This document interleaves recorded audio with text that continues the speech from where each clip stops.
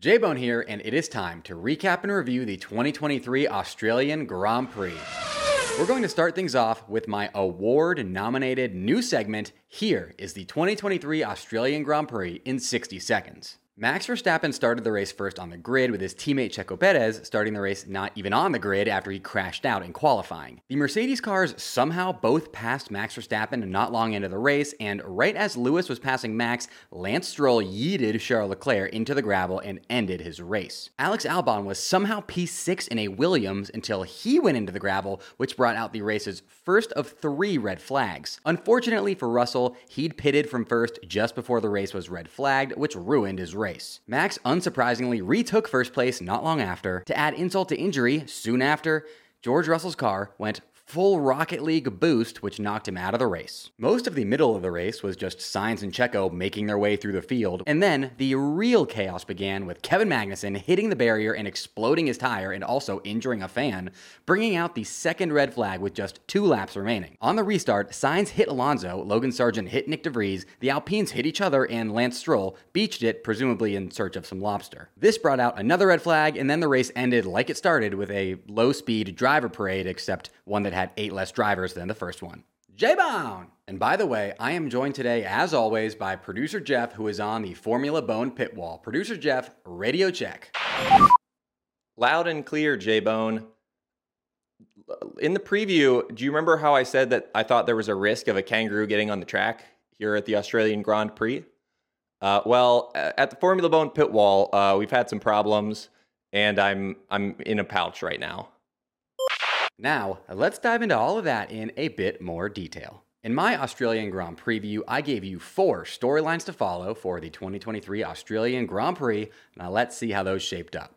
The first storyline to follow was, I think Aston Martin are about to have the greatest single race comeback of all time.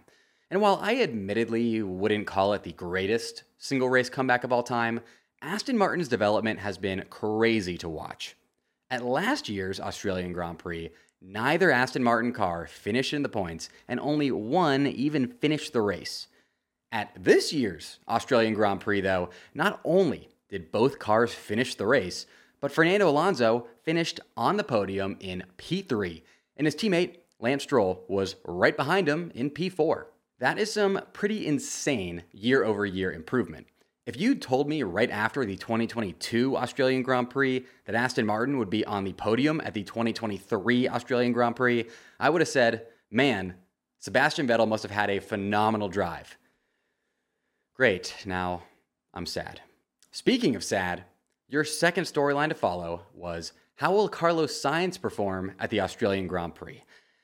And oh brother, Carlos Sainz was literally crying in his car at the end of the Australian Grand Prix, and here's why. After starting the race P5, Sainz dropped down to P11 after his first pit stop, and then made his way back through the field to where he was P4 on the grid for the race restart with just 2 laps remaining.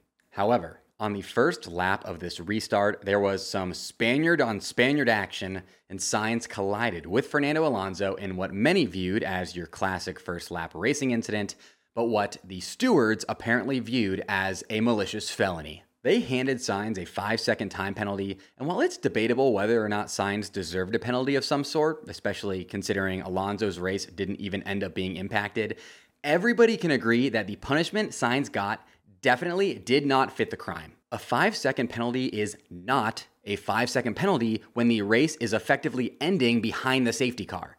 Sainz finished the race P4, but because the cars were all bunched up behind the safety car at the end of the race, this 5-second penalty dropped Carlos Sainz down to P12, which was literally last place of all race finishers. For comparison, the gap between P4 and P12 at the Bahrain Grand Prix was 50 seconds, and at the Saudi Arabian Grand Prix was 45 seconds. So Sainz's 5-second penalty was more like 10 5-second penalties.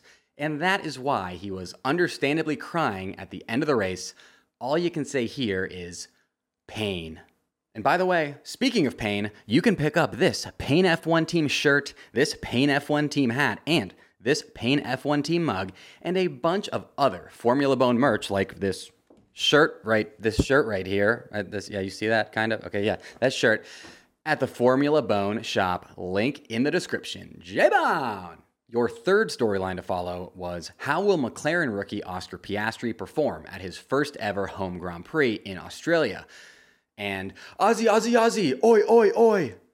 Australian driver Oscar Piastri finished in the points at his home Grand Prix debut in Melbourne with a P8 finish.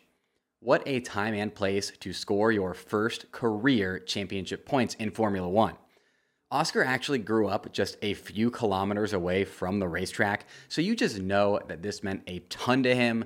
Piastri definitely benefited from this race featuring an absurd 8 DNFs, but he won't care, and neither will McLaren, who also saw Lando Norris finish in the points for the first time this season with a P6 result. Oscar Piastri, more like Oscar Fastry, because that Australian sure drove that car fast. J-Bone! And finally, here's an update on that conspiracy theory going around about Daniel Ricciardo that states that Red Bull only brought him back as a warning to Checo that if Checo starts getting into a heated title fight with Max, they will replace Checo with Daniel Ricciardo. I'm not going to say that Checo was intentionally sabotaging himself in Australia because of this threat, and that is why he started the race from the pit lane and only ended up finishing P5.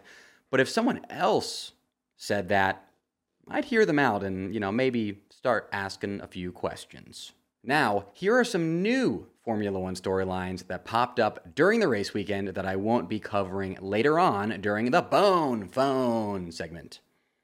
First, the 2023 Australian Grand Prix now holds the all-time record for the most red flags in a single F1 race with 3. A red flag is waved when a race has to be completely halted for some reason. The first red flag was caused by Alex Albon crashing and spraying gravel all over the circuit.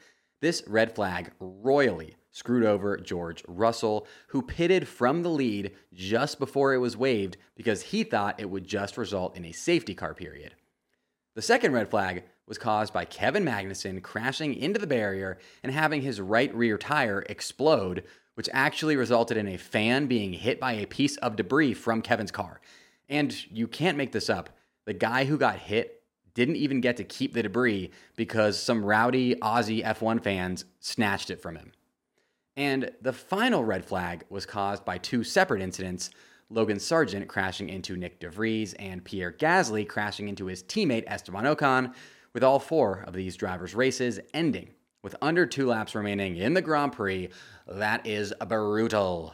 After this third red flag, the race wouldn't end up resuming under normal racing conditions, and I will explain that here in a second, so stay tuned. Second, let's all take a second to fully appreciate the Australian Grand Prix's chaotic results. Lewis Hamilton earned his first podium of the season by finishing P2, making us all believe Mercedes might actually be back. Lance Stroll finished in the top 4 for the first time since 2020. Checo finished P5 all the way up from starting in the pit lane. Lando Norris and Oscar Piastri both scored theirs and McLaren's first points of the season.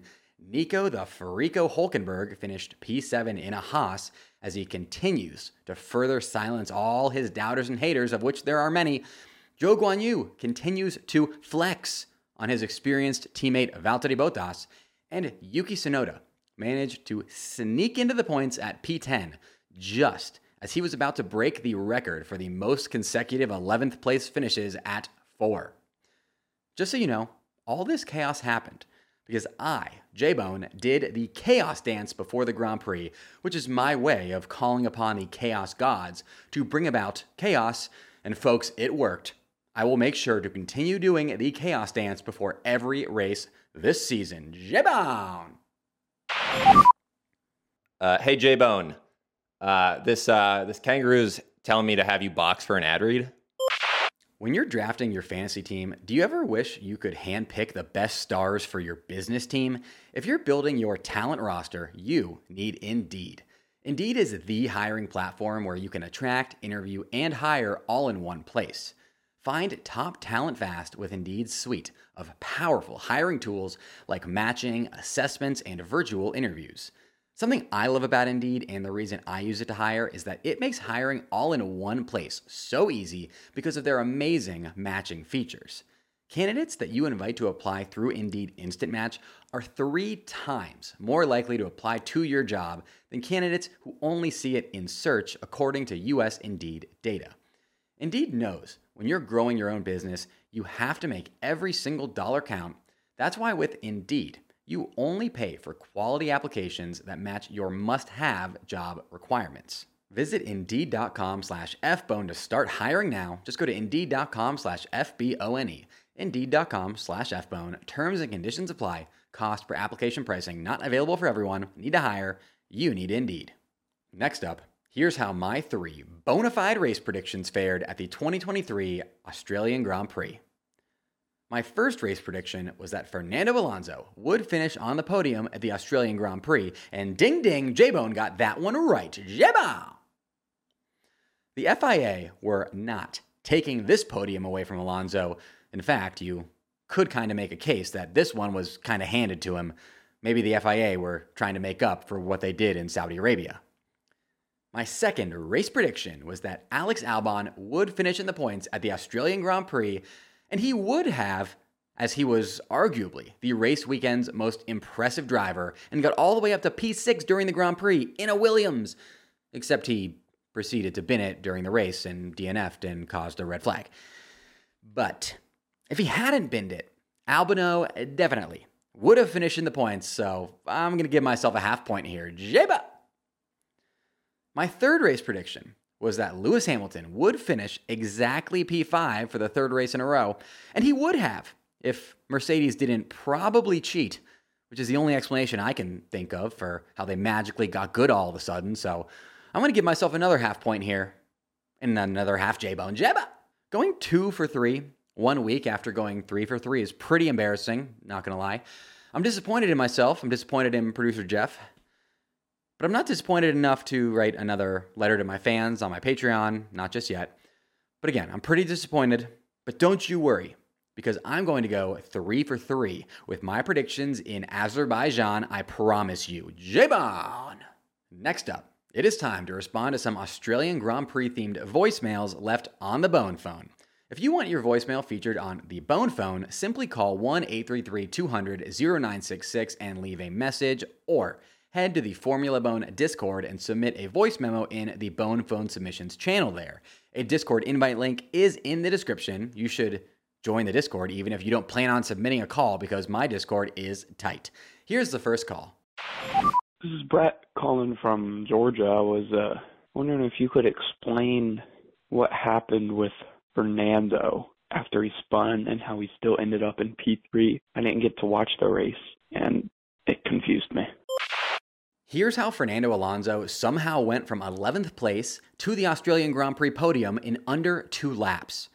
Fernando Alonso was in 3rd place when the race restarted on lap 57 of 58, but was spun around not long after the restart by Carlos Sainz and dropped all the way down the order until he was out of the points in 11th place when the race was halted yet again due to some crashes. If the race restarted based on what the order was at the end of this 57th lap out of 58 laps, Alonso would have restarted the Grand Prix at P11 and ended up finishing the race out of the points at P11, as there was only 1 lap left in the race, lap 58, and the formation lap behind the safety car from the pit lane across the finish line would be the lap counting as lap 58 due to F1's rules. However, there is a precedent set in Formula One that was evoked as recently as Silverstone last season that states that if a red flag is waved before the cars make it through the circuit's first sector, the race will be restarted using the most recent official classification, which would be the grid order used at the previous race restart. And this is what happened in Australia, and is how Fernando Alonso went from P3 to P11 and back to P3 all in under 2 laps. Next call. Hello, Jayvon. I hope you're doing all right. I want to ask you about this Leclerc Stroll incident. Do you think that there should have been a penalty awarded to Stroll? Because Sainz got awarded a penalty for hitting Alonso, and it kind of looks similar to me. I'm not sure. In my opinion, the stewards got it right, because Lance Stroll did not deserve a penalty for his collision with Charles Leclerc. While Leclerc was ahead of Stroll on track, it certainly wasn't Leclerc's corner, as Stroll had the inside line and was alongside Leclerc. Stroll was then turned into by Charles Leclerc, who could have ceded the position to Stroll by just waiting to turn in until Stroll turned in, but Leclerc decided not to. Furthermore, Lance really couldn't give Leclerc any additional space, even if he wanted to, as he was being pinched by his teammate Fernando Alonso. Now, the Sainz incident was a lot different, in my opinion, as it's very clear that Alonso was ahead of Sainz in that corner, and that it was Sainz taking too much speed into the corner that caused him to collide with Alonso. However, that 5-second penalty that Sainz was given is still very messed up. #justice for Sainz. Next call.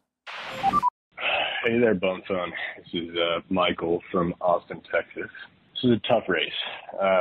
My guy, Pierre Gasly, felt like had the race of the Alpine career thus far and felt he kind of deserved the P5, even though it would have been a nice little race with Stroll there at the end. Well, Michael, if Pierre Gasly wanted to finish in the top 5, he probably should have checked his mirrors and not crashed into his teammate, J-Bone.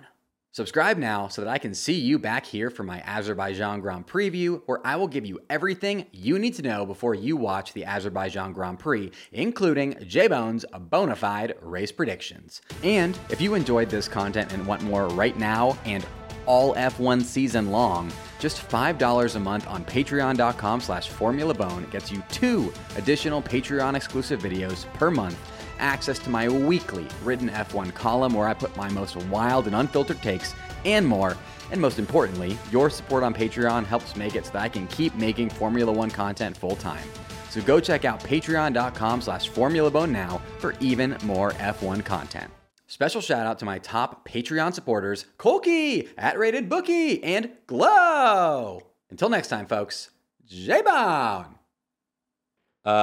J-Bone, do you think maybe you could help me? I'm stuck. J-Bone!